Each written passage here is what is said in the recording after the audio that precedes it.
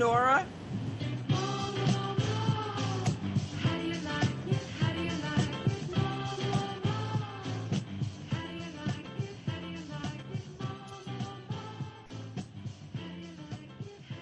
Woo! It's the middle of the week, baby. It's the middle of the week. Welcome to Love Babs Love Talk on Babs Rawls Ivy. It's around 9 o'clock. You know where I'm sitting in my big chair.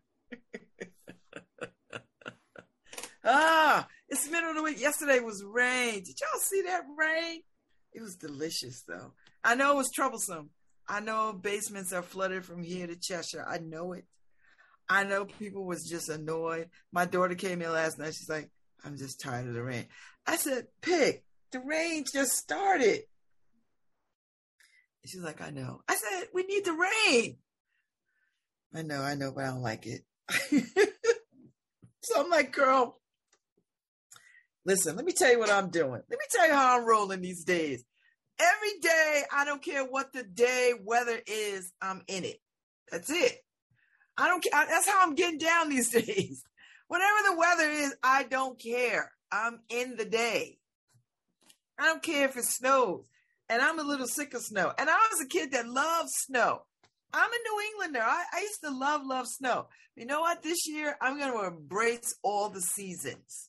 Now, I generally do embrace the seasons. You know, I'm not one of these people that's just so mad at winter and snow that I'm just like, it just affects my mood and I'm just a pissy person. Nope. Now, I'll be mad because I just don't like messing around in it with other people. But really, it's quite beautiful to see 4 seasons. So I'm going to take that blessing and I'm going to run with it. So bring it on, weather. Fall, I'm here for you. Autumn, fall, winter, I'm here for it. And then spring, I'm here for it. That's it. So you know what? It rained yesterday. It's a little gloomy today. You know what? Make the most of a damn gloomy day and stop whining about these people. Get on my nerves with this. Oh, and I know seasonal disorders are a real thing. I know it. But I swear to God, I just want people to be like, for once, if you know you have that, say, you know what? Let me try a different tact. Let me try embracing it instead of allowing it to like wear you out. That's all. I'm no doctor. I know these things are real for people. I know that people need a lot of sun. They need all the things. They need the lamps. They need all, I get it. I get it. But I just for once want people to be like, you know what? Let me wrestle my emotions a little bit. And even though I know I feel some kind of way, let me behave my way into whatever. Try that. And I'm not suggesting you don't turn on your sun lamps and you don't take the medication. Do all the things. Do everything you need to do to make sure that you are healthy and sane and feeling pretty damn good. I'm just saying, from my point of view, I would like people to give it another. Just add something else to that component, like change your attitude a little bit, just a hair. Not saying that that's the be all end all. Don't be writing me and telling me, you don't know what you're talking about, Babs. I know what it is to be depressed, and my depression is different than your depression. Everybody's got their own thing. I get it. But I just want to say sometimes to people, you know, let's look at this come at this a little differently. Come at this as if you are trying to rescue yourself. I know. Let me just get on another subject, because I know people feel very strongly about seasonal disorders and how they feel. And I'm not one of those people. I'm just not one of those people. I'll just take the seasons. I'm not happier in the summer. I'm not unhappy in the winter. You know what it is? I'm aging and I just don't like snow. and now that I got these new Tinas, I don't want anything to harm them. But, you know, fortunately, I don't shovel. But I will say this. Shoveling is quite meditative. Just FYI. It's, you know, when it snows, it quiets everything down. It is like a blanket to the earth. It just quiets everything down. I never hear noise when it snows. It's never noisy when it snows. It's always quiet. I've sat on the porch a few times in the winter with a hot cup of cocoa and big vegan marshmallows and lots of cinnamon, and sat with my blankets and stuff and just listened to the quietness of the snow falling. I mean, that is a beautiful thing. So, of course I like a sunny day. Who doesn't? Summer has become my favorite time of year. Fall too. Spring, winter is becoming a long winter, and spring is like a day. I'm just saying. Just, I know people have their, I know. I know. I'm just saying, let's go with this another way, people. Let's just behave ourselves into what we want. Just behave ourselves into what we need. I want to see people do that. I really do. That has been my way for a very long time, for at least 20 years. I learned very early to behave my way into something.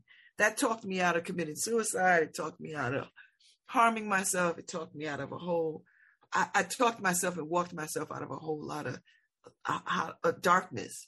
Just put one foot in front of the other and behave my way into whatever it is I wanted to feel. Not faking it. I don't like faking it till you make it. There's nothing fake about me. But I know how to behave my way into, happiness. And I know how to behave my way into focus. And I know how to behave my way into, just all kinds of things that I want to put my attention and mind to. So I'm just suggesting, try that strategy. See if it works for you. Just try it. Just try it. So can I tell y'all something else? I've been paying attention to these political ads. And I don't know who's running the ship behind closed doors, but hey, Harry, hey, Nora, whichever one of y'all is rocking. But I've been, for a long, long time, I've been troubled by these political ads, and they're just getting grimier and grimier by the minute. Because I'm a thinking person. I'm a woman of heart and mind. So when I see like these Johanna Haynes ads, that there's no talking about the other candidate. It's just slamming her for whatever they think she's not doing, whatever it is. And I can't really tell exactly what it is, but there's a whole bunch of white people. I don't know if they could find any black people who would be traitorous enough to stand up there and say she's not good at what she does. But, it's easy to find white women to do it, because white women are oftentimes the assassins of themselves and of women of color. Don't fight me on this. Go read. So these ads, and then, under the guise of white men, right? So white men, architects of all kinds of racist things. So I'm listening to these ads, and I just want somebody. And then I heard some other little man's ad about he's not a politician. He's sitting in his kitchen, and I'm thinking to myself, so when you get elected, are you a politician then? Because I'm just trying to understand the thinking. Like, what is it about politicians that are so distasteful that you want to join the ranks? Because see, that's how I'm thinking. Like, if I'm distasteful of politicians, why would I want to be one? And so I'm just trying to think. So do you think that you'll be a different kind of politician? Because I'm not understanding how you'll be different. Because politics is about relationships. So are you saying that you're going to get in office and not have relationships with other people, and not broker deals, and not have conversations, and not work on stuff, and not cross the aisle? I'm just trying to understand, what good are you to your constituents? I just think politicians and those that run politicians have dumbed down the water so much that everyday ordinary people just like, yeah, I don't want any politicians. What? Are you kidding me? It's just the level of stupidity is just painful. We never say that to doctors. We never say, well, I don't want my doctor to doctor. I'm going to be a different kind of doctor. Like what? One that doesn't go to medical school? I'm just trying to understand what you're not trying to be here. And this is what I want politicians to do if you're running for office. Hear me out. That's what I want you to do. If you're running for office, don't spend your time on the other person, what they're not doing. Tell me what the hell you gonna do.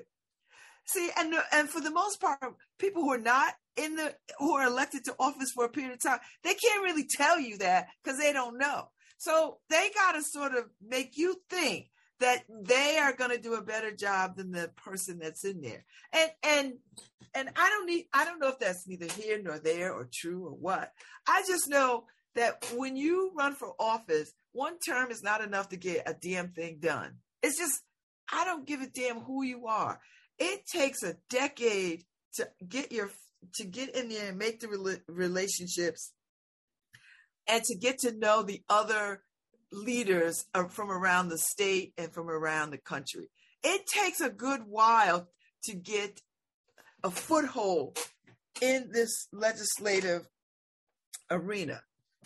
And people are just stupid when they say, oh, I don't want career politicians.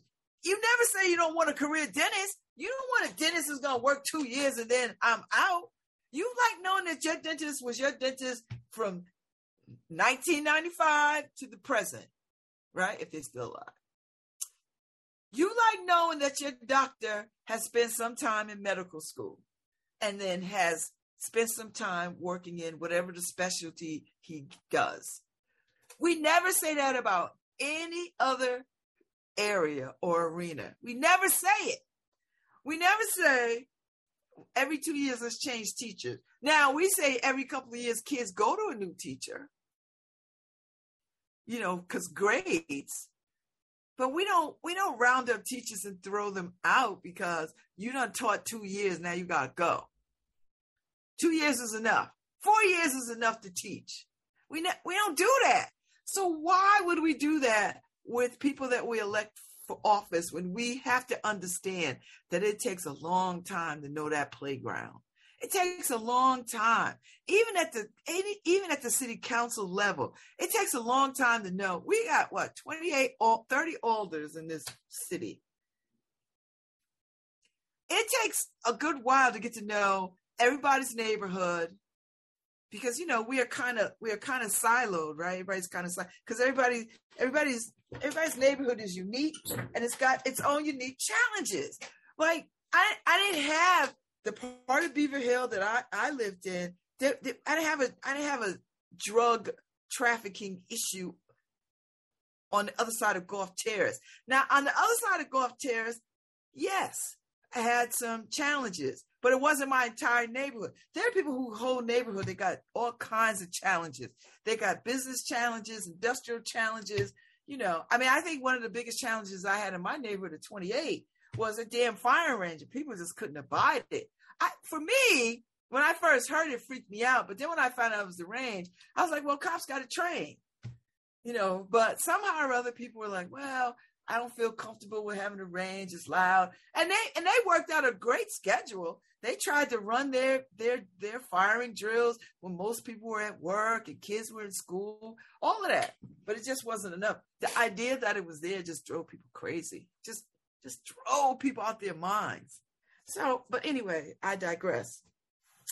I just want people to sort of think about when they hear these ridiculous ads, when they hear them, that they process them and take them apart and ask themselves, what am I hearing? What are they trying to tell me?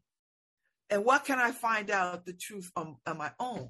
And I don't mean like I think they're liars, which I kind of do, but I kind of do. I think you have to just be media literate and just take apart the ads or the commercials or whatever. And you know what? You could do this with everything. You could do it with products. You could do it with TV shows. You could do it with everything. Just take it apart and ask yourself, what am I supposed to get here? What am I hearing? What am I seeing? How do I feel about this? Does this feel true to me? Does it resonate with my values? Who do I want to be in the world? How do I want my neighbors to be treated? Who are my neighbors? Do I just think the people on my block are my neighbors? Do I think people in my neighborhood are my neighbors? Do I think people in my city and my town, everybody is my neighbor? I tend to think big picture. I like knowing that all of New Haven is my neighborhood. I live in Newhallville. I get it because that's the designation. That's where I am. But I feel like I live in the whole city. There's no part of the city that I feel uncomfortable or lost or, whatever. I'm all over the city.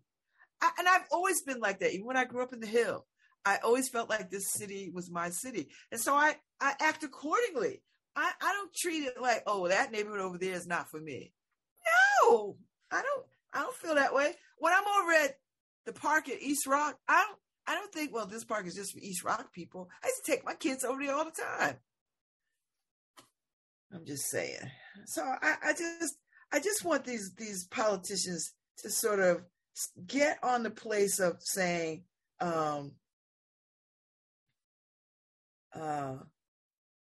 to get in the place of saying what they will do and not try. And I get it. People try to make themselves look more unique than the person that's in office. Like I have to have you have to see some real difference in me.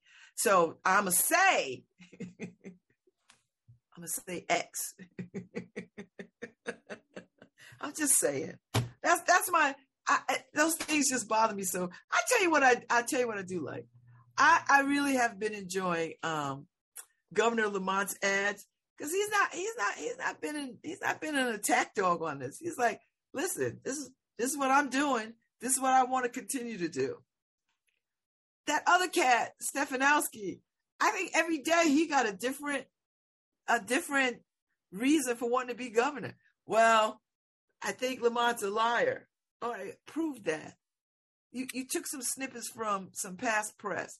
You know, and I know when you get in, you can say a lot of things. And then when it gets down to the wire, things happen, things change. I like somebody who got some flexibility. I don't want somebody who's going to be like, I don't give a damn. I'm going to run this agenda, hell or high water. I kind of like somebody who's like, you know what? I was for this, but now, I've had time to confer and converse with people. I've had time to look at some evidence. I had time to look at some numbers. I had time to look at some data. Had some time to think about this in a different way. I listened to my constituents. This is what they're feeling, blah, blah, blah. So I'm going to change my mind. I like people who could do that. That's leadership for me. I just don't want anybody who's like, I don't give a damn what's going on left or right. I don't give a damn what's going on up or down. I want this thing done and it's going to get done. I was like, now, I'm not for the wishy-washy though, because you got to be clear and you can't be running around talking about, oh, well, I was for that, but now I'm for this at every turn. Like some decisions you're just going to have to make in isolation and make them and be like, you know what? I stand by it. See what I mean? You know what? Leadership is not for the faint of heart. Because you gotta change your mind, but you also gotta be steadfast and have fortitude, but you also gotta be yielding and it's not for everybody. Everybody can't do it. People get frustrated, they get flustered, they get mad, they don't want to hear it, they get mad at you. Listen, I've been a politician, I know. I'm proud to say I was a politician. I don't think being in politics as a career is dishonorable. I know. I think there have been some scoundrels and bad actors who have made people cast a bad light.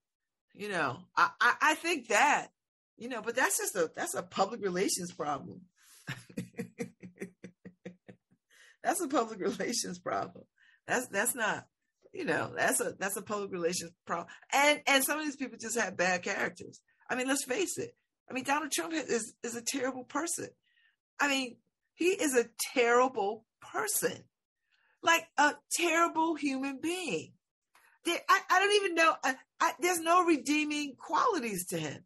Anybody that literally makes fun of physically challenged people, I mean, if you did that mess in school, your kid would be suspended or you'd be fired off your job. Thank God we did fire him from the White House. So people like that and those that follow that are just bad actors too. They're just bad actors. Because anytime you tap the worst in people, and there are leaders throughout history who have tapped the worst in people. And we know them. We know them. We read about them. We see them. And we try to, get beyond them. But I don't want that kind of leadership. I want a leadership that says I'm for everybody. And even though you don't dig me, even though you want to kill me, I'm still going to fight for your right to say what you want to say, do what you got to do. I'm still going to fight for your right to the pursuit of happiness. That's it.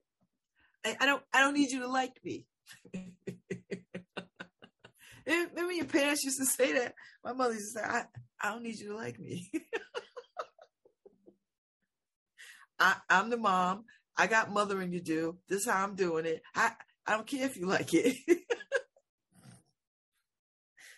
Momming ain't easy. I'm telling you. So that's how I approach things. I was like, I remember the first time, who told me? I think it was Margot. She's like, I hate you. She was like little. I turned around, I looked at her. I was like, I hate you too. Oh, Mom, you're the mom. You can't say you hate me. I was like, well, you the daughter. You just told me you hate me. Oh, that's not fair. You're not supposed to do that. I was like, listen, don't start none, won't be none, kid. I don't know who you think your mother is. I'm not June Cleaver. I'll come at you. She never said it again. She was mad. She comes like, you really hate me? Margot, I do not hate you. I love you with all my heart. I said, but if you say mean stuff to me, I'm going to say mean stuff right back. But that's not how I want you to live in the world. I don't want you to feel like because you can't control your emotions, you just rattle off at me mean words. I said, I don't do that. So I was just giving you back what you was giving me. So if you want people to treat you better, you got to be better. And she sulks off to her room, Ooh. I'm like, you're not saying that mess to me, and I'm going to stand there and cry. What? And I know mothers who get all bent out of shape and their kids say that mess to them. Oh, I hate you. You know what? If they saying that to you, damn it, you doing something right. You might be doing something right. I don't want to speak for all parents. Some of y'all are trifling. I don't got good sense, nor home training. I had to deal with somebody's child this weekend. I was like, I told that girl, if you talk to your mother like that again, I'll beat your ass. I'm sorry. I can't abide that, man. She got up and stomped off. Then she came back around later and apologized. I was like, listen, you don't owe me an apology. You owe your mama an apology. I said, but when you're in my presence, you're not going to talk to her like that. I mean it.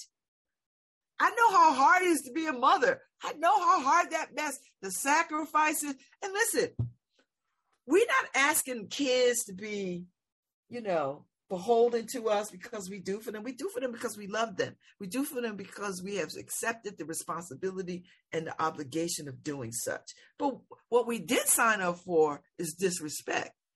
So I'm still do right by you. But what you're not going to do is stand in my face and disrespect me. And I mean that. I mean it. I mean it. So it's hard. Because these kids right now, they got their own vibe, and I know it. And listen, I was a handful too. So I'm not suggesting that I was perfection. Pretty damn close though. But I was not, I gave my mother a run for her money, and I'm glad I made amends before she died. Because that would have been a guilt I would have had to carry if I not have made peace with my mother. well before she died. Well before she died. But that's because I grew up. I became a grown up and got married, and was doing adult things. So, when you grow up, you start to see things differently. You do. That's why, we send our kids off to college to give them 4 years of some other study and some other experiences so that they could begin their adult lives with something other than how, something in addition to what we built into them. That's why I tell people, these parents are like, oh, I don't want my baby to go far. I don't want my baby to go out of state. I won't be able to get to them. Let me tell you something. This is not the 1700s. Wait, nobody is traveling by stagecoach. You can get on a plane. You could drive. You could do all kinds of things to get to people from here to California. I mean, let kids go off and get a taste of the world and utilize all the skills that you gave them. Now, if you didn't give them any skills, well, it's going to be a tough place for them. If you have kids who ain't never did a chore or never picked up after themselves and never made their bed, don't know how to cook a damn meal, ain't been in a grocery store, don't know how to do anything, well, then you want to continue to be their servant, then all right, then maybe they shouldn't go off to school. Maybe they shouldn't. But I just feel like, and I don't, honestly, I don't think that, I think education can do a lot of things, but I don't think education can replace parenting. And there is a real thing about home training. There are things that kids ought to learn at home. And if they can't learn at home, then maybe schools ought to pick up the slack. But damn, we ask schools to pick up a hell of a lot of slack. Kids got to come to school. Teachers got to get through all the walls and the barriers of what kids are dealing with before any teaching and learning can happen. That's why I'm not a teacher. That's why I like teaching at the college level. And I like teaching adult college learners. You know why? Because they show up, they don't spend their money, and they like, I done worked hard for this damn money. I'm going to sit in this class, I ain't going to miss it, and I'm going to do the work. That's why I love adult college students. When I was a professor at Albertus Magnus, and I was for a good many years before they fired me because of my scandal. I love those adult learners in the bachelor's program, undergrad program, and in the master's program. I didn't like the master's program people so much because they were a little bit of assholes. But the undergrad students, because I know they were eager. They paid their money. They got off their job, and came to class. And class sometimes was like 6 to 9:30, 6 to 10, once or twice a week. That is a commitment and discipline, right? You send a kid out of high school to college, they're not going to have that same kind of discipline unless they go to HBCU. Go to HBCU, you're going to get that kind of, whatever home training you and show up with, you're going to get it. Because these teachers know you and they know your story. And this is why I love an HBCU. I would never send my kid to a private white institution. I don't give a damn what they say or, how good of an opportunity. I just wouldn't do it because I think the world is kooky and crazy enough and racist enough that they need some foundation of folks that will hold them down for 4 years or so before they jump into the world, and white kids already get that foundationally, they already come with that community built around them because these institutions are built for them. And our kids are sort of like an appendage. And, it's hard. I mean, it's and I know it's all, I guess it's prestigious if your kid gets into Harvard or Yale or Bryn Mawr or Vassar. Listen, no shade. None. But there is a price to pay when we send our kids into those environments too soon. So I say for my money, and listen, I tell you how I know this is true, because HBCU numbers across the country have gone up. Fisk got one of the largest classes in its history. North Carolina A&T has the largest class in its history. These schools, Spelman, Morehouse, Howard, these kids, Grambling, Jackson State, these schools, and I could list all of them. These schools, Bennett, Bethune-Cookman, all these schools, these numbers are high because Black parents are starting to understand, I need you to get shored up before you go into the world. I need you to, so, because here's the thing, when you on a HBCU campus, the Student Government Association is the Student Government Association. It's not the Student Government Association and then the Black Student Government Association. And I understand why they have it on private white institutions, because oftentimes we are neglected and we can't make those inroads. Every now and again, you'll get some Black person who rises through the ranks, but for the majority of the part of the time, And now listen, if your kid is prepared to go into those environments and spaces and ready, I get it. Because we need to be everywhere at the same time, So if your kid is strong enough mentally and spiritually, then all right.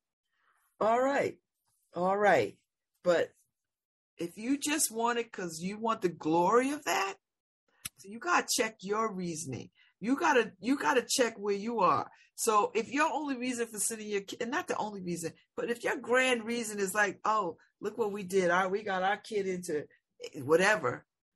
And you think that that's some kind of badge of real honor. All right. Then that's on, then you need to check something, because you're sending your kids into war zones. Now, these institutions would probably argue, but I know what I see. I know what I know. My mother was a custodian at the Yale Medical School up until she died. And I got to tell you, through my high school formative years, we always had some student from Europe at our house for dinner and Thanksgiving and all that kind of stuff. And them kids would stress the hell out. And my mother would just give them a good talking to, These kids would just be, and some of these kids was rich. I'm talking rich. And they'd be sitting at my mama's table talking about, I'm so glad, Miss Rawls, you talked to me. My parents can't hear me. My parents don't want to hear anything about how I'm feeling. I got to be in this medical school because I come from a long line of doctors. I remember hearing those conversations. Swear to God. And my mother was like, well, do the best that you could do. What do you like about it? What do you don't like about it? Like my mother was very kind like that. She never told a kid to stand up to their parents or any of that kind of stuff. She was like, just make the best of it, find a way to deal with it. If it's bothering you that much, maybe you find a community that could, raise you up, that kind of stuff. And you could always come here and talk to me, that kind of stuff. But I used to sit there and listen to them kids I'd be like, damn. I was like, your parents won't even let you consider something else. Nope. My family is a long line of doctors. My family is a long line of attorneys. My family is a long line of chemists. They're this, that, and the other thing. And so I gotta, there's no other option. I'd be like, shoot. So, at some point when my friend Andrew taught me a good lesson about this. My son Gregory was struggling in high school, and he had dropped out for a semester. And I was like, well, if you don't want to go to school, you cannot stay here. So I was like, go. You can't stay here, so you have to find someplace else to live. And I know people find that very harsh. And in hindsight, I think it was harsh. But I needed him to know that I wasn't playing. And I didn't want to give him room to do BS. And he was doing BS. So he couch surfed for about I don't know, from like, from like November to February. And then he finally came home. He's like, Mom, I want to get back into school and I want to finish up. And I was like, okay, all right. I said, but these are the rules. And, he gave me a run for my money because he got into trouble a couple of times. That was just stupid trouble. I was like, what is wrong with you? Why are you this stupid? I remember one time he couldn't play basketball because his grades were poor. Now, he had gotten on the honor roll a couple of times through high school. So we didn't understand why he just fell off. He started running around with these little Rudy Poo kind of cats. And then his grades started slipping, but he wanted to play basketball and his grades were slipping. And we told the coach under no circumstances is he to play. Plus, there's a rule about that. But they let him play. And he got hurt. And they called us. They called us and they said, he got hurt playing basketball. And I said, well, why are you calling me? And who is this? Like, this is a coach. I said, well, why is he playing basketball? His grades are not good enough to play basketball. So you're the coach and you allow. I mean, I went in and I was like, well, you know what? You should take him to the hospital then. And he's like, well, ma'am, I can't do it. Why? You let him play on your team. So why won't you take him to the hospital? He was good enough to play. He was good enough to take him to the games and he play on your team. So the coach brought him to the house. And I was like, I'm not taking him to the hospital. So my neighbors 2 doors down took him to the hospital. I picked him up. But I wanted him to know. I was like, we told you. Your father and I said this. And you disrespected that. I mean, I went and I got him at about 3:00 in the morning. They called me and it was like, is somebody going to come get him? I was like, yeah, I guess I'll have to come get him. So I had to pile all the kids in the car because at that time, Lawrence was working from 12 to like, I don't know, 8:00 in the morning, 7:00 in the morning, 11 to 7 or something like that at the railroad. So 3 or 4 o'clock in the morning, I had to get the kids up and go get him. Because I couldn't leave them in the house because, they frown on that kind of stuff. And then he did some other stupid stuff.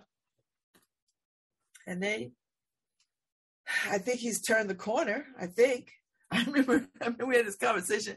I said, so you want to go to college? He's like, Mom, he was dead serious. He's like, Mom, I could barely get out of high school. He's like, I just don't think college is for me. I was like, Gregory, how do you know? He's like, Mom, I barely got out of high school. I was like, okay, Greg, we'll revisit this another time. He was dead serious. I was like, oh my God. And my son Khalil just gave up school altogether. He just stopped. He just stopped. Yeah, I think Khalil dropped out pretty much from the 7th grade. And they called me from I had him in private school. They called us like, listen, you can send him to whatever school you want, but he can't come back here because he was a terrorist. I mean, he was absolutely a terrorist. I don't know what you do with kids like that. So I got him in all kinds of programs. He was in the Maiden program at Gateway that was like high school, college credit kind of thing. He was at the very beginning of that. He couldn't deal with it. He didn't want to. I had him at New Haven Academy. He didn't want to do right. I put him in programs after program after program. I put him in programs that kept him for like a couple of weeks on end, trying to sort of work on his whatever it is that was, whatever his dissociative attachment disorder, all the things. I mean, we tried everything. I mean, we came out of pocket on a lot of stuff, and they're just kids who, whatever you do is just not enough, not the right thing. And you run up against time with that, right? Because as soon as they become 18, then all bets are off. Now, when he was 16, 17, 15, 13, 12, I had absolute control. I could make him go wherever I wanted him to go. I could take him wherever I wanted to take him. But as soon as they reach that age of 18, the state says, well, he's got to decide. I was like, but he's not deciding a damn thing. He's not doing anything. He's doing nothing. And all they offer you is like group therapy and therapy. I was like, oh my God, if I sit in another group therapy, listen to this boy whine about, how come he can't get the new Nikes? If I have to sit through that, I swear to God, I'm going to kill everybody in the room. And then I'm going to walk out, call the cops, and sit on the curb and wait for them to come get me. That's what's going to happen. So we tried everything. We tried one-on-one counseling. We tried family counseling. Not tried, we did. We did one-on-one counseling. We did his only just him, with 2 different kind of counseling therapies. 2. And then we tried family therapy. He did therapy with his dad. He did therapy. I'm like, I've done every therapeutic thing from here to hell. I swear to God. I could tell you about every therapeutic thing in this city, this state. It was exhausting. And then he finally just got it together and went into Job Corps, and he was doing very well. They were very pleased with him. And then he got into some mess. He's like sabotages his own success. I don't think he sees it that way, but that's how I see it. Every time he gets close to success, he just throws it away. I was like, okay. So now he's safe. At least I think he's safe. I mean, I hear from him. He's all right. He's working here and there, He's working here and there. But, time will catch him. You'll have to, you only get to be 18 once. He is 21 years old. And time is moving. I try to tell him, like, listen, son, time is, you're not, whatever you think you're doing right now, you cannot sustain this level of not dealing with your life. That's number one. You can't sustain that, so that's son number 2. Daughter number 1, she went off to Bennett. The pandemic hit. We had some financial trouble. She transferred out of Bennett. Well, she started taking classes at another college down there for something that they had an early childhood program that they didn't offer at Bennett. So she was taking classes at both places. And then the pandemic hit, and she just didn't like being on her own. She just couldn't, she had an apartment to herself, and it was just too isolating. And, she had a car, so she had to, down south, Greensboro, you have to drive everywhere. It's not like here, you could just go downtown and hang around. You could walk, and it's not walkable like that.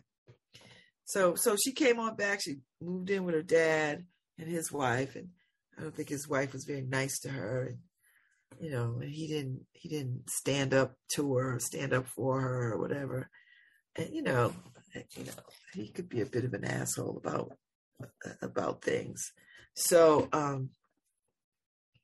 she asked if she could come live here, and I was like, okay, fine, fine. Margot was already here because she was back and forth with her dad because she was at Gateway. Then when the pandemic hit, she had to go off. They shut down, so she was working. So she was working online, and she just found herself being here more than she was at her father's house in Hamden. So her father's just a pain in the butt. So and so she just camped here, and so it was really nice having the kids around a little bit as grown-ups, because I was getting my hips. I was working on the surgeries, and so they were very helpful. But let me tell you something. They are trying to be in the world and move in the world. They got tools. And they know they have tools. We've given them tools. I've given them tools. My family has given them tools. So and it's a lot harder than they thought it was going to be. They each have said to me in their own way, "Oh, I had no idea." I was like, "We tried to tell you." We tried to tell you. So, Margot lives around the corner, and I very much want her to get back in school. She's brilliant. I want Brianna to get back in school, but Brianna's having I don't know what I want to be anymore moment. It was education. She loved children, and early childhood education was her path. She's like 3 years in, but now she's like, maybe not. And I don't know how to, I think sometimes mothers have to allow other people to step into the role as mentors and confidants. I don't think mothers ought to be the sole confidant to their children. I don't think that's a good relationship. I said, because, you have to have boundaries. And now I'm not suggesting that they cannot ever come to me with whatever, because my kids are good for coming to me with their woes and their issues and telling me about their life.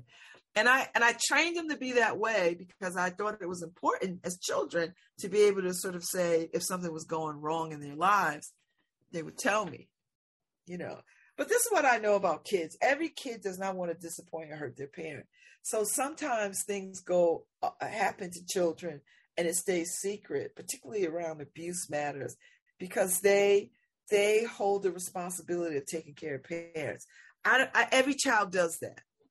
And I think that's because parents will say, oh, but I taught them good touch, bad touch, whatever. Yes, you should teach them all the things, but there's something innate in children to protect their parents first. And parents have to understand that. And I don't know how you break through that. I don't. I do not know how to. I don't. As someone who was trafficked and abused and traumatized and grew up in a very violent household, I don't know I don't know what the answer is. I know I didn't tell my mother things for a very long time. And I thought there were things that she should have known, but she didn't know. And there are things that happened to my children that I just didn't know, and I kept an eagle eye on them, but every now and again in conversations, they'll say, well, this happened. And I was like, oh, I didn't know about that. Or they'll say this happened. I was like, what? Why didn't you tell me? I could have went and beat some ass, and it's because kids want to protect you. And it's not because they think they'll get in trouble. They just are protecting you. That's just their nature. And I don't know how to tell parents how to get around that. I really don't. Just trust that whatever it is, it'll come to light and you'll have to deal with it after the fact. I think that's the best. I think that's the only advice I could give parents. I don't know what else to say in that regard. People are predatory. People prey on children because it's easy to prey on children and they understand how protective children are. And you have to understand that. And parents be flying off the handle and going crazy and all that kind of stuff. And kids know who their parents are. My kids know who I am. They know how I get down. I could show up with all the degrees or I could show up from the hood. But it depends on the day. So I'm either wearing tennis bracelets or I'm bringing Vaseline. That's just how it's going to go down, depending on what it is. And so they weigh that very carefully. And I know my kids were like, let me weigh this very carefully about what I tell my mom, what I need her to be on fire for. Because, I go up to that school like, like the Wicked Witch of the West on a broom on fire. Or I could go up there, put on a good suit, conservative jewelry, go up there and speak in the language that they understand, and use my voice in a way that they know I speak the same language as they do or can, And then sometimes you just got to show up there, just be straight hood with them. And I've done it. I have done it. I've gone up there and been straight hood. Straight. No holds barred. But I've also shown up like, the leader of a nonprofit or a politician or a respected member of community.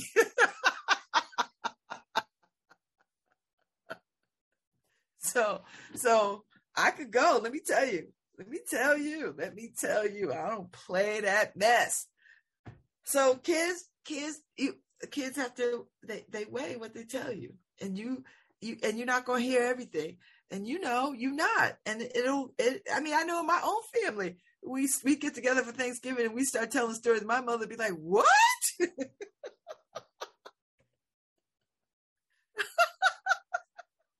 What?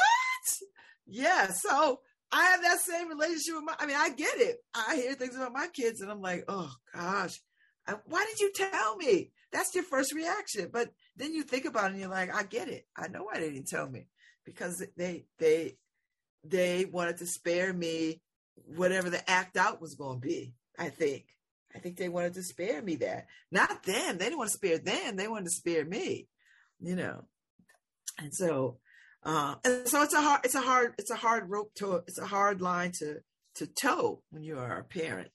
You just have to, I don't care what nobody says, there are no manuals for this. It really is, put one foot in front of the other, put your hands out and feel your way. That's what it is. That's what it is. You could talk to them about running with the wrong crowd all day and night, but they're going to run to the wrong crowd. They're going to run. Now, what you want is for the run to be short.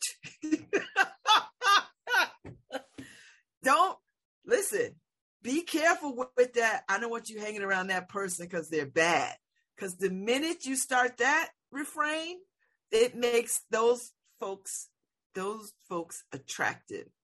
And they want to prove you wrong. That goes for dating. That goes for friends. So be very careful how you talk to kids about who they rocking with.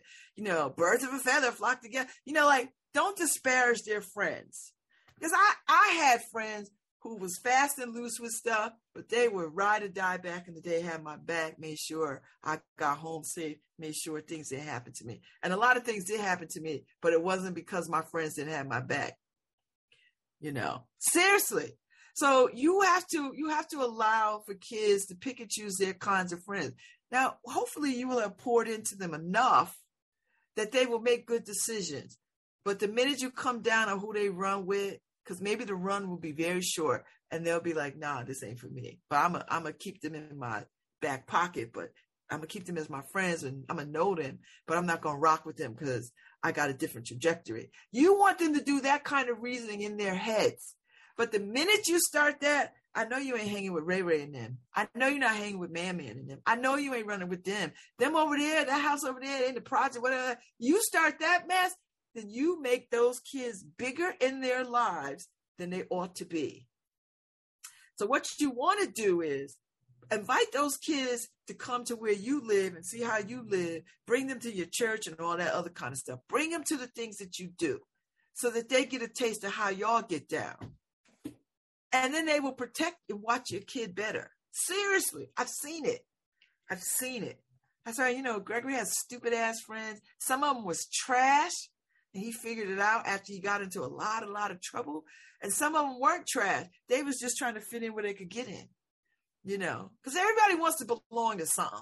Everybody. We join groups and clubs all day. We join churches because we want to belong.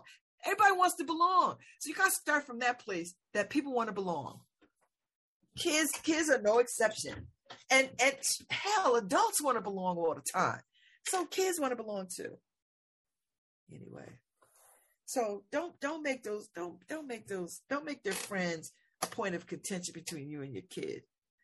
If they're gonna run with the bad crowd, let them run with them, because the run could be very short. Yes, there's an element of danger to that. Oh baby, I know. There's an element of danger to it. It is. But you gotta play that hand. You gotta be very careful. Just be very careful. Tread lightly. Don't go all hardcore. We're about to have the call letters in a minute, because it's almost 10 o'clock. 103.5 WNHH. I'm Babs Rawls-Ivy. This is Love Babs Love Talk. And I think you probably get some PSAs and I'll be right back. I think that's how it's going to go. I don't know who's running stuff. If the kids have to get the COVID vaccine for school, my 5-year-old starts kindergarten this year. It's not required, but I did get mine vaccinated to be on the safe side. There were several cases of COVID in the classes this year, and I'm happy they all stayed healthy. I just keep wondering if the COVID vaccine is the right thing for my child. I understand fully. And from what I've seen, there's been no major issues with my friends or their children. The COVID-19 vaccine is safe and effective, and it improves people's lives. Thanks to this vaccine, there is less spread and fewer symptoms reported by those who get infected. Now everyone over the age of 6 months can get it, and no appointment is necessary. Find out more at nhvvax.com, nhvvax.com. Make summer safer. Protect your family from COVID-19. Anyone over 9 months old can get vaxxed. No appointment necessary. Visit nhvvax.com. That's nhvvax.com for everything you need to know. I'm New Haven Health Director Maritza Bond. If you or your family have COVID-19 symptoms or think you were exposed to someone with COVID, quarantine, stay home, and get tested on day 5 if possible. If you have COVID, isolate, wear a mask, vaccinate, get boosted, and test it as needed. Those are the best ways to stop the spread of COVID. At this time, we are vaccinating everyone ages 5 and up. Stay safe, New Haven. Hi, this is Babs Rawls-Ivy from New Haven, Connecticut, and you're listening to WNHHLP 103.5 FM, streaming live at newhavenindependent.org. I want to dance all night, Monday morning, and I'm sick of this job already. When Tuesday gets here, I'm already hoping for the hump day.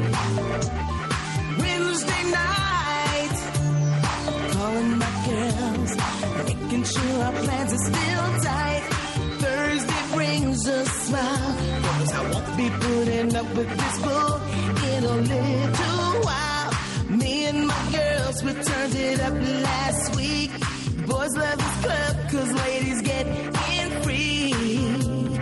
We love to party, dance all night, work all day. Friday's here, the week is out the way. Hit the floor, just past 10, 2400, and we do it again. 'Cause I wanna dance all night. Oh boy, all night. It's funny, but I don't have the strength to put up with the things that my boss is expecting me to. Even though I'm paying the rent, I'm not paid enough to not have an attitude. It doesn't feel right that I work so hard all day and then I'm supposed to sleep through the night. Take care of home and works out the way. So ladies, put your sexy on and tell them that we're hanging tonight. So if you handle yours like a boss like me, put your hands together so they all can see that we've come to party. Dance all night, work all day. Friday's here and the week is out the way. Hit the floor, just past 10, 2400, and we do it again. Dance all night, work all day. Friday's here and the week is out the way. Hit the floor, just past 10, oh yeah. And we do it, and we do it. Come get it, boy. And we do it. Come on. And we do it. Come get it, boy. And we do it. Hey, handle yours like a ball. Cause when life tried to flip, you didn't get tossed. In the pearly whites, time to floss. Got top billing, counted the cost. Everybody knows that you a go-getter. Second with a smile as you earned your cheddar. Work real hard, and who could do better than you, bub?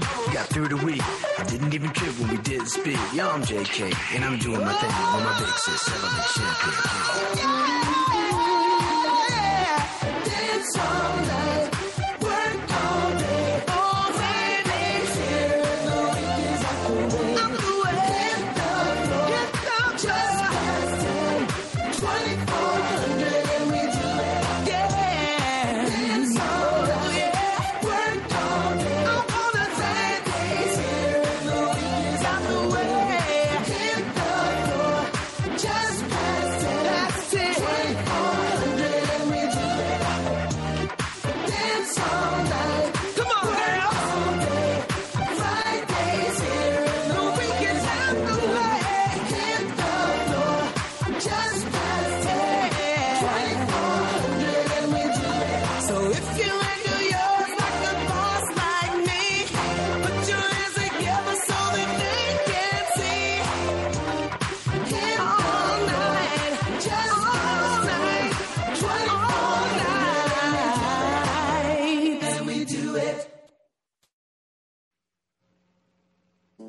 This is Ace Livingston, and you're listening to 103.5 FM, WNHH.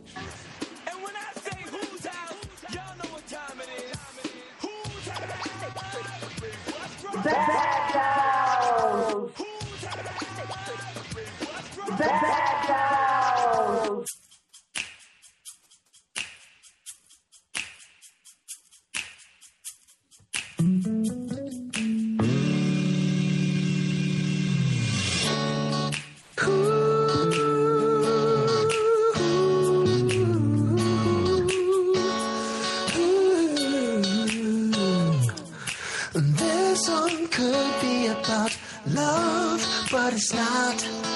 Cause you didn't check in his baggage. He had cash and he really looked hot. This song could be about your happiness, but you're so focused on his bait, you're gonna let a good catch get away. This song could be about how we first met, but how we gonna reminisce when you haven't got over him yet. This song could be about what you're searching for.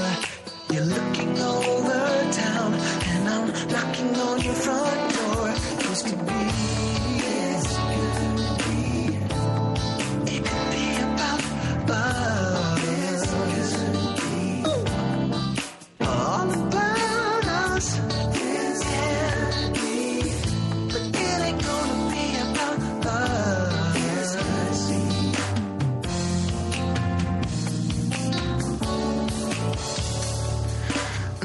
Song could be about our wedding day, but you just had to go to see him. That decision left me in dismay.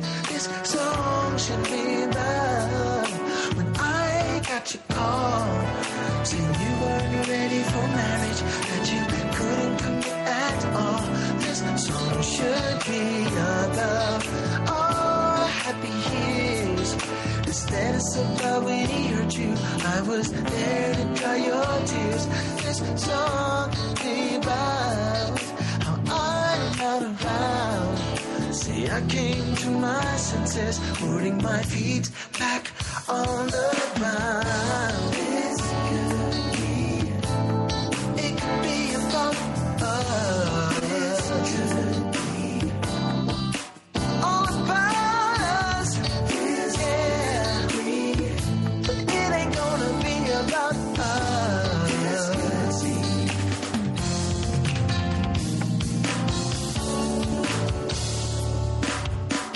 If I cried for you one more time, somebody's taking fucking me. My friends say I was blind to be all on the line for you, but you didn't care, so I felt like a fool.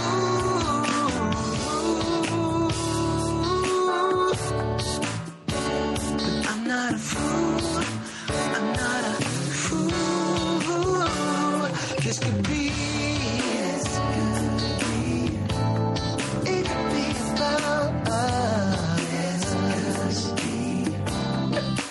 all about us. Yeah.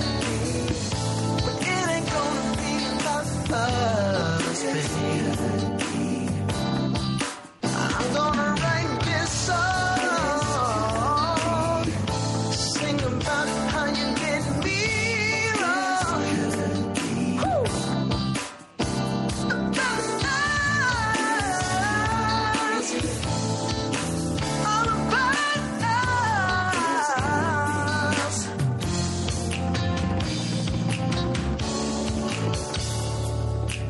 This song could be about us, but it's not.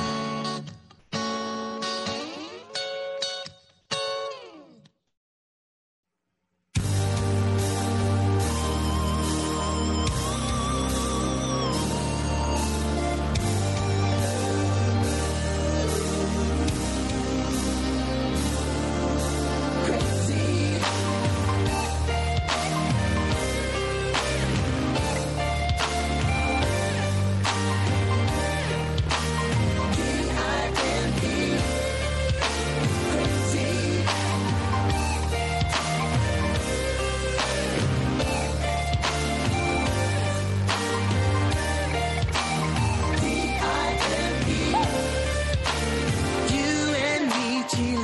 cup. You met this badass shorty, then you fell in love. Now it's been 3 weeks since I heard from you. I was thinking about sending my rescue crew. The time he said, really said it all. Saw you carrying some chick's flag at the mall. Standing online with the skinny jeans, looking like Ashton Kutcher in the movie scene. And you're crazy about her, and you can't live without her, 'cause she's blew your mind, yeah. D-I-M-E, she's a dime, crazy about her, and you can't live without her. So your money and your time, D-I-M-E, she's a dime. And how you got hit but didn't understand, so I had to come up with a master plan. Figure some time for us to hang out, show you that the dollars is what she's about. She invited a friend to tag along, and this is where it gets funky in the song. 'Cause she came through the door with the faded jeans, looking like a model in a magazine. She's fine, she's bad. A girl like this I never had.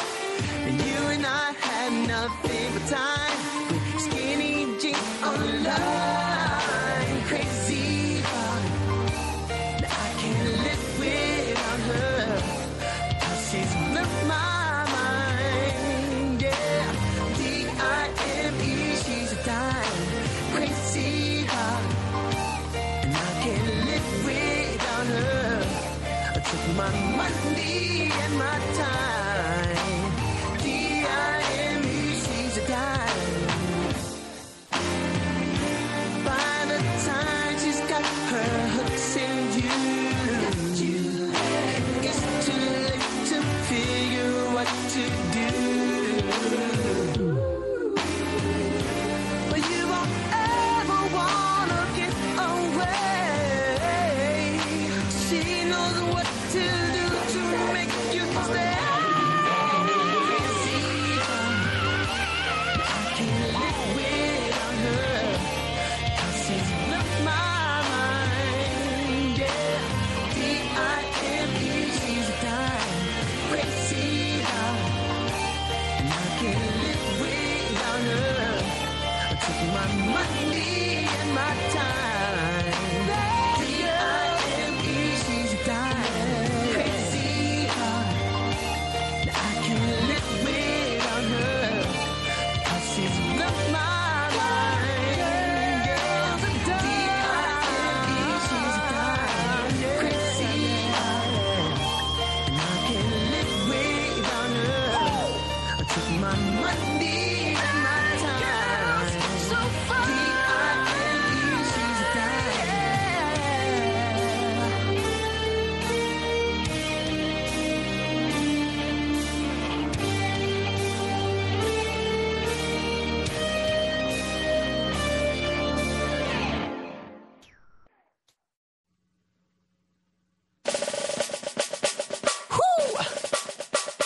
Yeah, come on.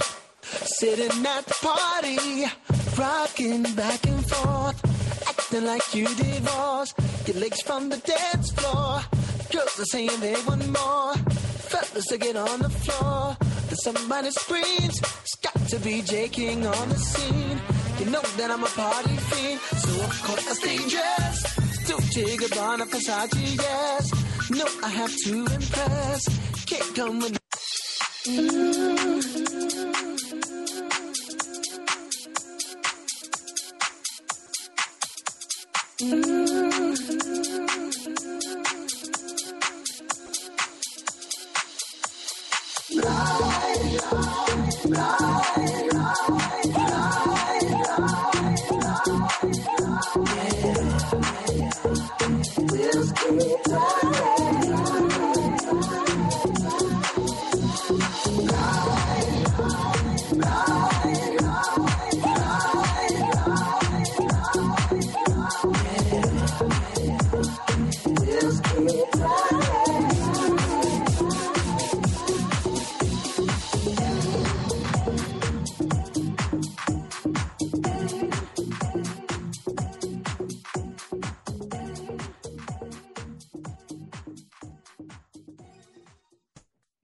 Hello, welcome back to the second hour of Love Babs Love Talk on Babs Rolls Ivy.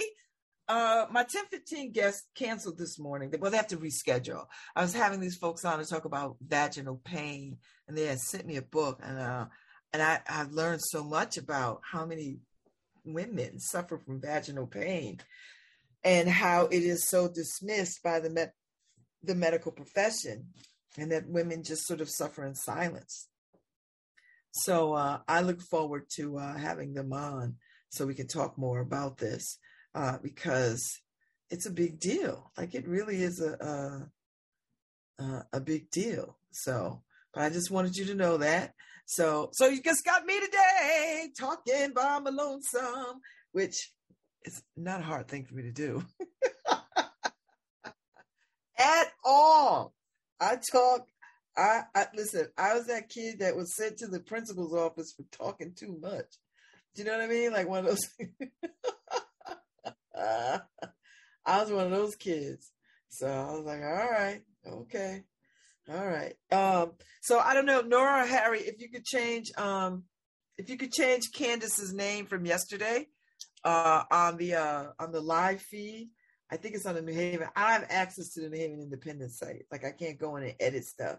So if somebody could fix that, it's Candice, not Candace. So that would be great if you could do that. That way she can use it for her purposes. So I'm hoping that somebody could handle that. Nora or Harry, that'd be great. Thank you very much. Thank you very much.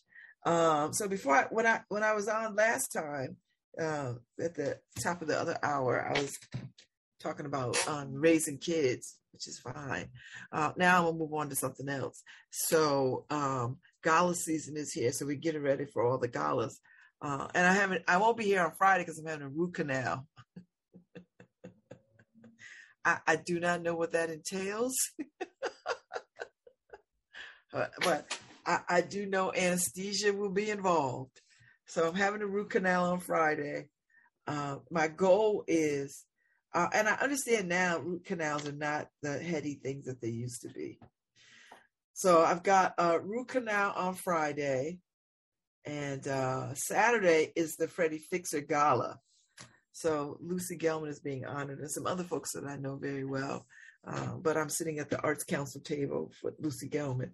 So I'm going to send her a little message anyway, just in case I don't make it Saturday night because my face is swollen. But I have to make it because that starts the Yale Access to Law program starts Saturday at 9:00. So hopefully I won't look like a rabbit. Babe. So bunny, I hope I'll be able to like get up and make it to that, which I think I should be fine. So, but it's gala season. So the first gala up is the Freddie Fixer. And then the next gala after that is, oh my God, I don't even know what the next one is. I know it's coming up. I know I have them all over the place. I know it's the Arts and Ideas one, and then the Jamaican American Gala, which I think I'm gonna, the Arts and Ideas is the 23rd, Friday night, and the Jamaican American Connection Gala is Saturday night. So I doubt if the same people are going to be at both galas. I might wear the same dress. No, I'm not. I have a ton of dresses. I just have to decide what I want to look like. I just have to decide what I want to wear and then just like wear it. So we'll see. We'll see. I have an idea. I mean, I have lots of things. Listen, a lack of proper clothing has never been my problem, ever. Like I have more than enough stuff to dazzle and sparkle in. I do. So it's not going to be a hard lift at all. So I'll just have to figure that out. It's not hard. It's not going to be hard. So I'm ready. I'm ready to make it to gala season and have a good time. And I think this is the first time we've been actually this dressed up since the pandemic. So I hope people come out and I mean, you know what? We had the Arts Awards last year, which was really nice at Lyman. And, you know, we social distanced and masked up. It was good. It was good. People were really grateful to be out. So I'm happy about that. So I think more of the same. And the Arts Awards, I think, is like sometime in December. So we'll be full on winter by that time. So I'm excited. I hope you're excited. Get your tickets. Don't miss, because you'll be sitting home looking at the Facebook feed like, damn it, I should have went. And listen, this is our town, so we could, you know, dress up. You don't always have to, you know, you all watch these celebrities go to these things. They go to the things that's in their community. This is our community. So we could just dress up and show up to all the things that make sense for us. So I'm hoping that people will do that. It's always a good time, I think, when people are dressed up and they're eating fancy, drinking fancy, looking fancy. You know, it's one of those times when we get to do that. So yeah. So I am looking forward to it. I hope I make it to the Freddie Fix-It, which I think I hope I will. Like, you know, take enough Tylenol or enough ibuprofen. Now you can mix Tylenol and ibuprofen together. Like, they sell it like that now. Like, you know, you get 200 milligrams of Tylenol, 200 milligrams of ibuprofen, and you won't die, you know. I don't buy like that. I just buy two separate things, and I just take one pill, put them together, and that's how I get down. And that seems to work quite well. I lean more to Tylenol because ibuprofen is bad on your liver. Like, it literally is bad for your liver, you know. And I remember taking a whole lot of ibuprofen over periods of time, particularly when I was a young menstruating woman. So now that I'm not, I don't have the desire or the need for those kinds of heavy drugs. I just don't. So, except for when I was coming off those opioids for the hips, and I was very deliberate about getting off those. So, and just having regular over the counter meds, painkillers. And let me tell you something, over the counter pain meds are tough too. Like, don't think because they're over the counter that, oh, well, these are not prescription strength. You can abuse those too. People do. I think I was too. I was like, well, let me not do that mess, you know, before I won't have a liver, because God knows I don't want to add trying to get a new liver to the game. No way, Jose. So we'll see what we're working with, baby. We'll see. My friend Felton in New Jersey is in the hospital and I had a hip replacement. I was like, go ahead, your life's going to change. Oh, whatever pain you was feeling, it's going to go away. Hooray. So I was like, get it. And be glad. So I'm telling everybody. I know some other people too who need to have a hip replacement. I was like, look, do what you got to do. Stop dragging your feet. Get it done. And let's see what happens, because your quality of life has to matter to you. Like, it really does have to matter to you. And you don't have to live with pain. And I know people do, because they just think they have to, or they just, you know, reluctant to have the surgery, or they just feels like it's just too much effort, or, you know what, I'm gonna see some other alternatives. You know, when I was on the Vineyard, working for the Jazz on the Vineyard for with Tony Williams and her crew, there was a woman there who needed to have her hips done, and she was suffering, and she went into this whole rant about foreign things in her body and all this other kind of stuff. I was like, but you could barely walk now. Like, you could barely walk. Like, what are you doing? Like, if you don't I was like, do you have a history with foreign things in your body? Like, do you have, she was like, no. I was like, so why are you willing to suffer? Herbs are not going to fix this. Herbs, prayer, baby, listen, I'm here for it. I'm here for prayer. I am. But your hips replaced. It was just awful. And I'm going to tell you something. Martha's Vineyard is not handicap friendly. It just isn't. They do what they can. They do what they can, but it ain't friendly. And that was a huge struggle. I was like, girl, whew. It's like, why are you living with that? So I told her, don't come back here next year and you're still hobbling like this. First of all, if you make it to the rest of the year, you'll be in a wheelchair because you won't be able to stand up. You will not be able to stand up. You barely making it as it is. Woo! When I think about the level of pain that I was enduring, I was like, once I got that green light, there was no thought for me. I dropped 60 pounds. Now, I didn't put 60 pounds back on, but I dropped it for these surgeries. I did. Yes, I did. Because I was like, my quality of life is not going to suffer. I don't understand these people who let their quality of life suffer. I can't do it.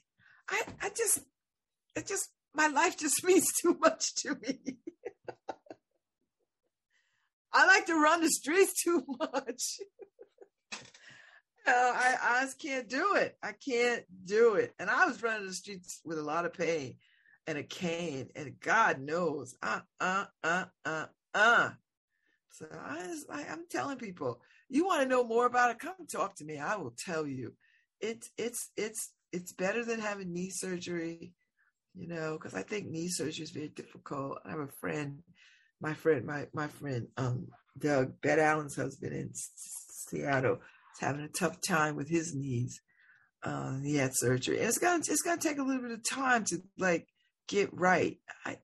It takes a little time to get right, and that's tough, particularly when you're used to being mobile. When you're used to moving at your own pace, your own speed. It just takes a little time. And I know a lot of people, my friend Kay, her mother-in-law, it took a long time for her to I think she's still kind of suffering a little bit, and it takes a long time. And, I get it. You want to will your body to do whatever it could do. No one knows that better than I. They had to tell me to chill because I was trying to get up on my feet faster than what was allowed. And they were like, listen, we don't want to have to go back in and redo nothing. So if you could just go easy. I was like, you don't understand. No. Miss Ivy, we understand. This is what we do. We understand. What you don't understand is, my surgeon was like, don't undo my handiwork. I was like, okay, all right. I'll go easier. I'll pay more attention. I'll be better. I'll go slower. It's all those kinds of things, right? Go slower, take it easy, have some grace for yourself, that kind of thing. I get it. We want to be back to ourselves. And the fastest way to do that is to do it. I get it. But I also know, gotta go easy. So let's take it easy. Do it one day at a time. One day at a time. And then you'll get back. Listen, no one was in more of a hurry than me. Nobody. I'm here to tell you. Nobody was in more. No one was in more of a hurry than me. Gosh, it was painful. So I'm just saying, good people. I'm just saying, take it easy. And now the weather is cooling off a little bit, right? It's like 70 degrees out. So we're quickly coming upon, light sweater weather. Not yet. We got a couple more weeks before we're there. But a little sweater weather. Everybody's chilling. nice, and getting acclimated. I think Cocktail Week kicks off the next couple of days. Tim Cabral and company doing it's such a hit. People love going to all the different spaces and having fancy cocktails. And we went one year. Ife and I went one year. We had a damn good time. We were at Firehouse 12 drinking mezcal. We were at Royals drinking, I don't know what the hell was that. I mean, it was just stuff all over the place. We were all over the place. We were doing bourbon tastings at Owl Shop. It was great. Oh no, Irish whiskey. It was Irish whiskey at the Owl Shop. All that good. They had some of that right out from the vault in Ireland. They brought some over. Oh man, I was like, what? I loved it. But I'm not going to be able to do it this year. I don't have the time. I don't have the time to hit them up. So that's why I'm skipping it, because it's just competing with too many things. Otherwise, I'd be at Cocktail Week doing the damn thing. But I can't. I got too many commitments. And it's unfortunate because it's a fun event. It's a lot of fun. And you get to meet some interesting people and other people who enjoy cocktails too. all of us foo shishi poo poo cocktail drinkers. So yeah. So that's it. That's just where we are. And there's a lot of stuff going on. The symphony is about to jump off. Some cool stuff happening with them.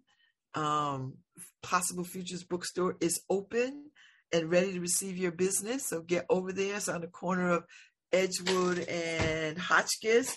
Lit Fest is coming up. It's always good to see all your favorite authors and authors you didn't know you wanted to know, and authors who are new to you. So there's a lot of cool stuff going on. Some other stuff coming in the works. I got my hand on some Arts and Ideas stuff I'm excited about. I'm just, it's a good time. I guess fall is planful. and I treat October like my New Year's, actually. Although I get down with New Year's, but I always treat when I'm setting goals and thinking about my life, October is really my jump off. I spend a lot of time because there's so much in October that good and bad that has happened to me that is just glaring. So I just use October. So I was like, well, darn, I need to use this month as the month because so much has gone on in it over the years, and I keep adding and building on it. So I was like, all right, I see where this is going. I see where this is going. Let me do the thing. Let me do the damn thing. So yeah.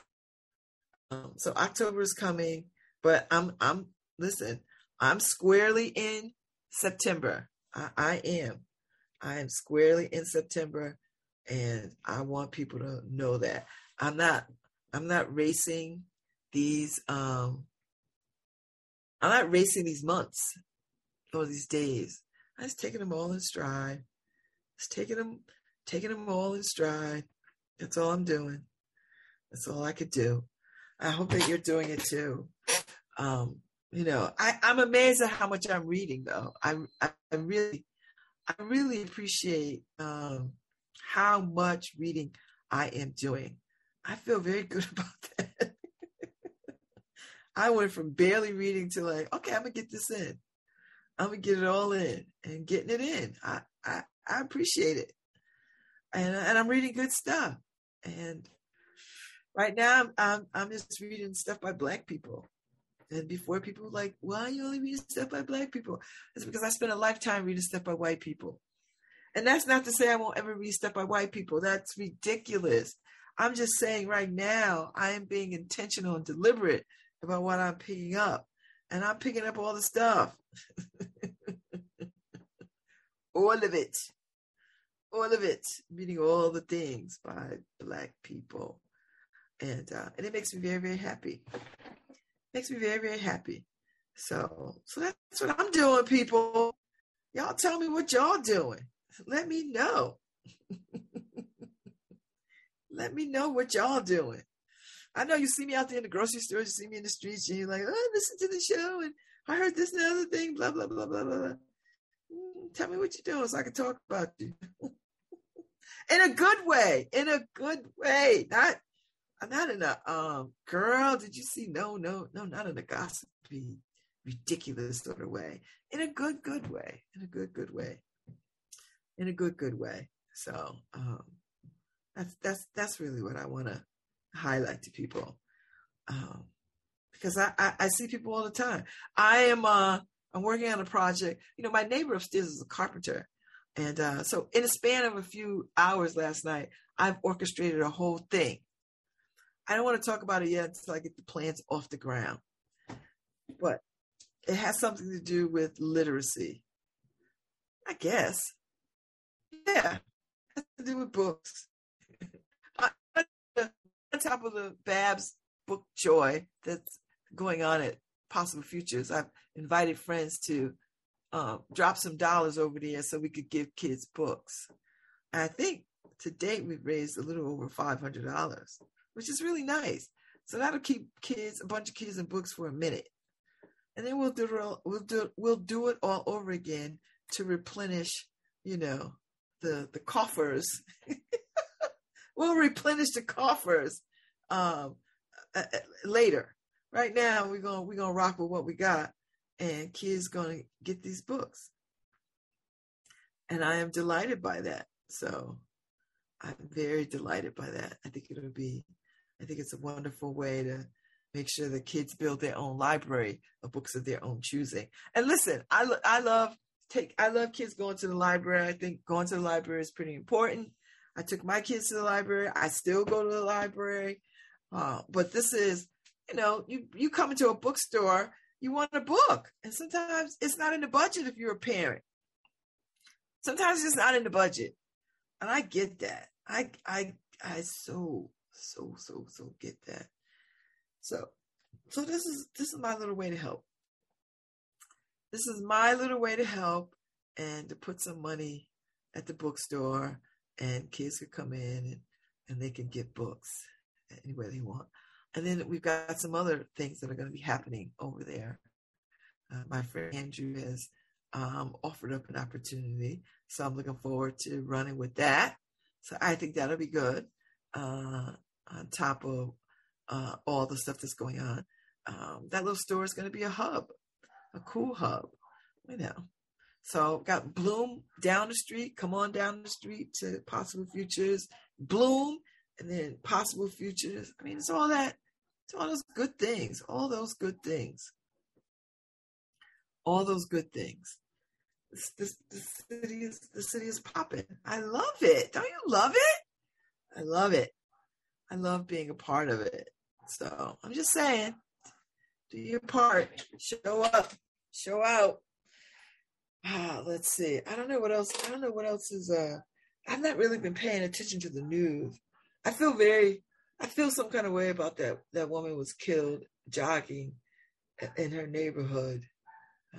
That was quite painful. That really was painful. And I was hoping against hope that they would find her alive, but they didn't. And you know, she's a mother of 2 kids, and, you know, and they have little kids.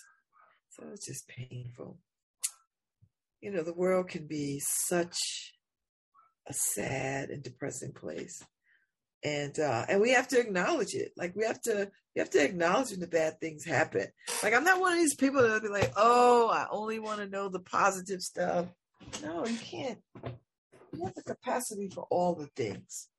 We have the capacity for all the things. So I have a date for the New Haven Docs Film Festival. It's coming up.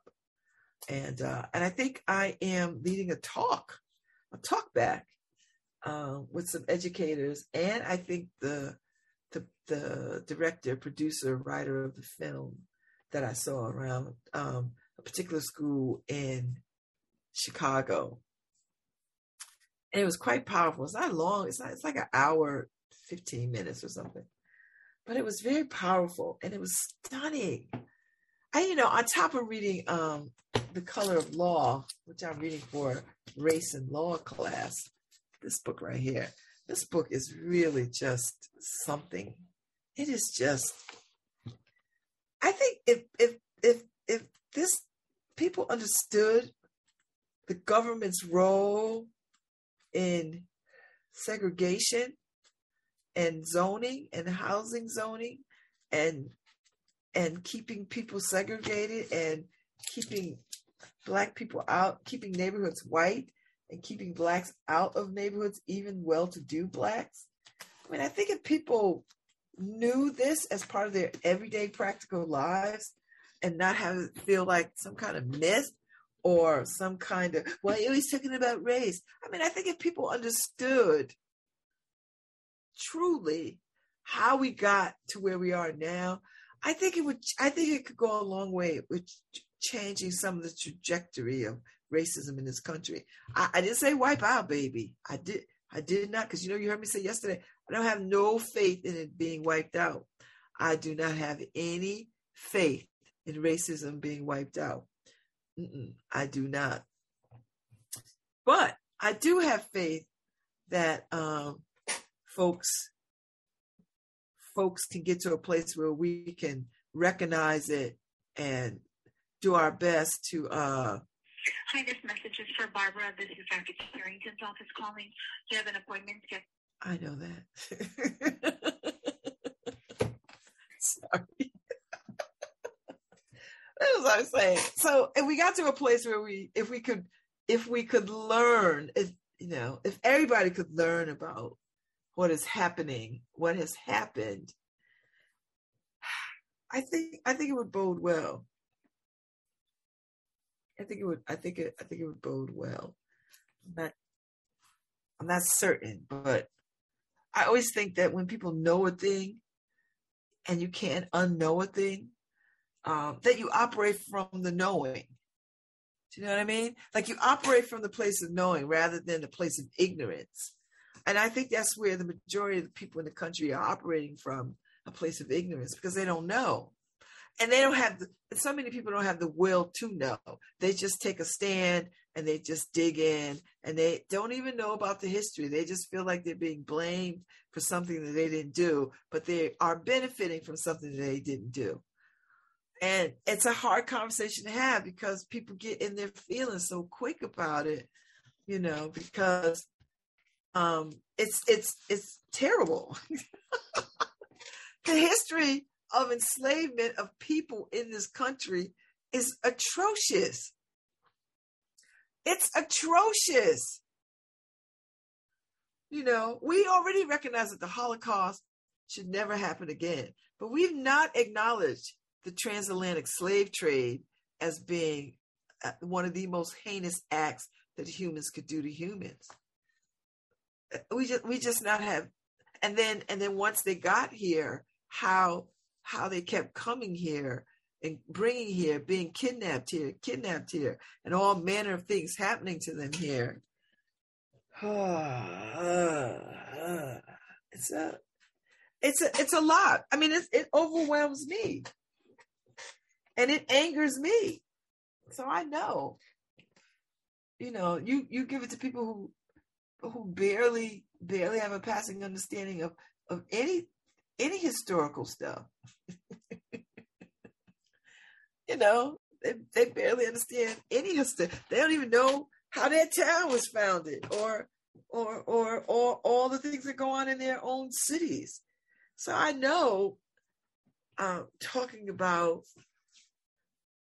history in a way that makes them feel uncomfortable, it can be debilitating to them. If they think it's uncomfortable for them, imagine how we feel. That's where they fall off the bridge at. They don't want to go further than their own feelings. Well, I don't want to hear about this because I feel some kind of way and I feel like you're blaming me. No, we're not trying to blame you. We're trying to get you to acknowledge, or at least listen to us talk about what this means and how we are struggling and how everything that is happening in this country is no fault of our own. That there are systems put in place to do exactly what it is doing, you know? So it's hard to have these conversations with people. And I think there are qualified people to have these conversations who can facilitate these conversations across the country. I'm not one of them because my nerves is too bad for it. I do not pretend to want to have conversations about race with white people.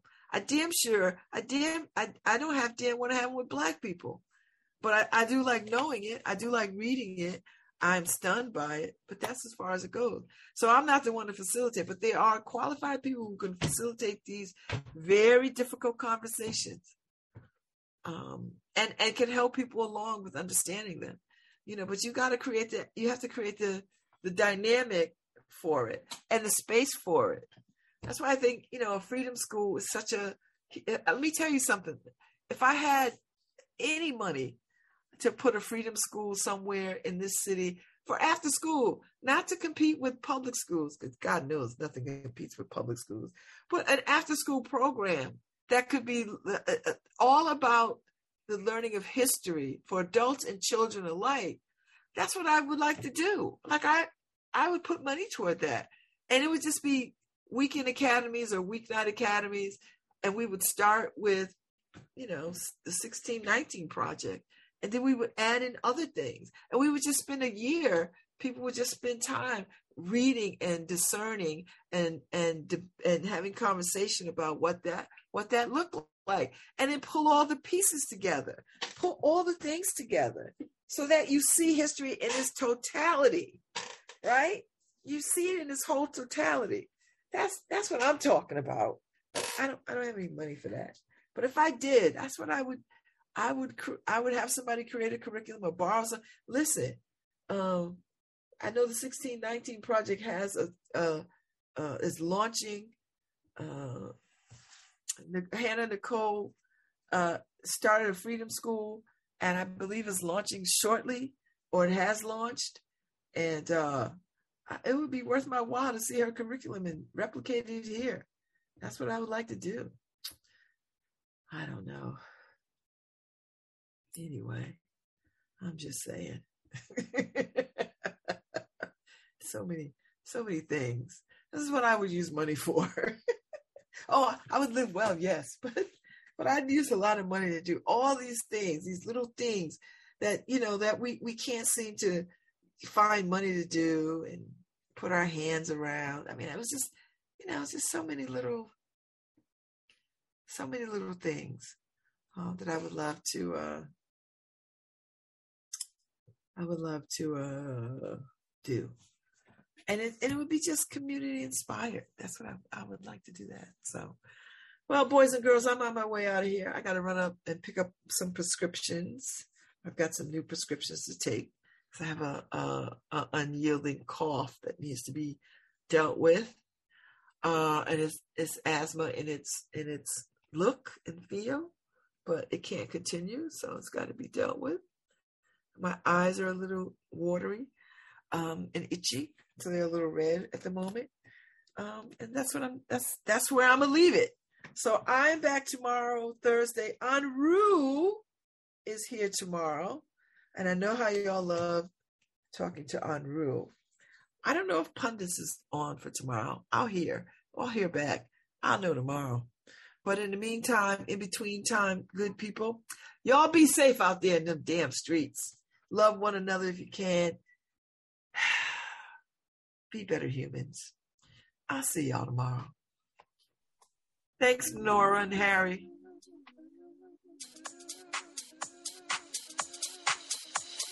Ride, ride, ride, ride.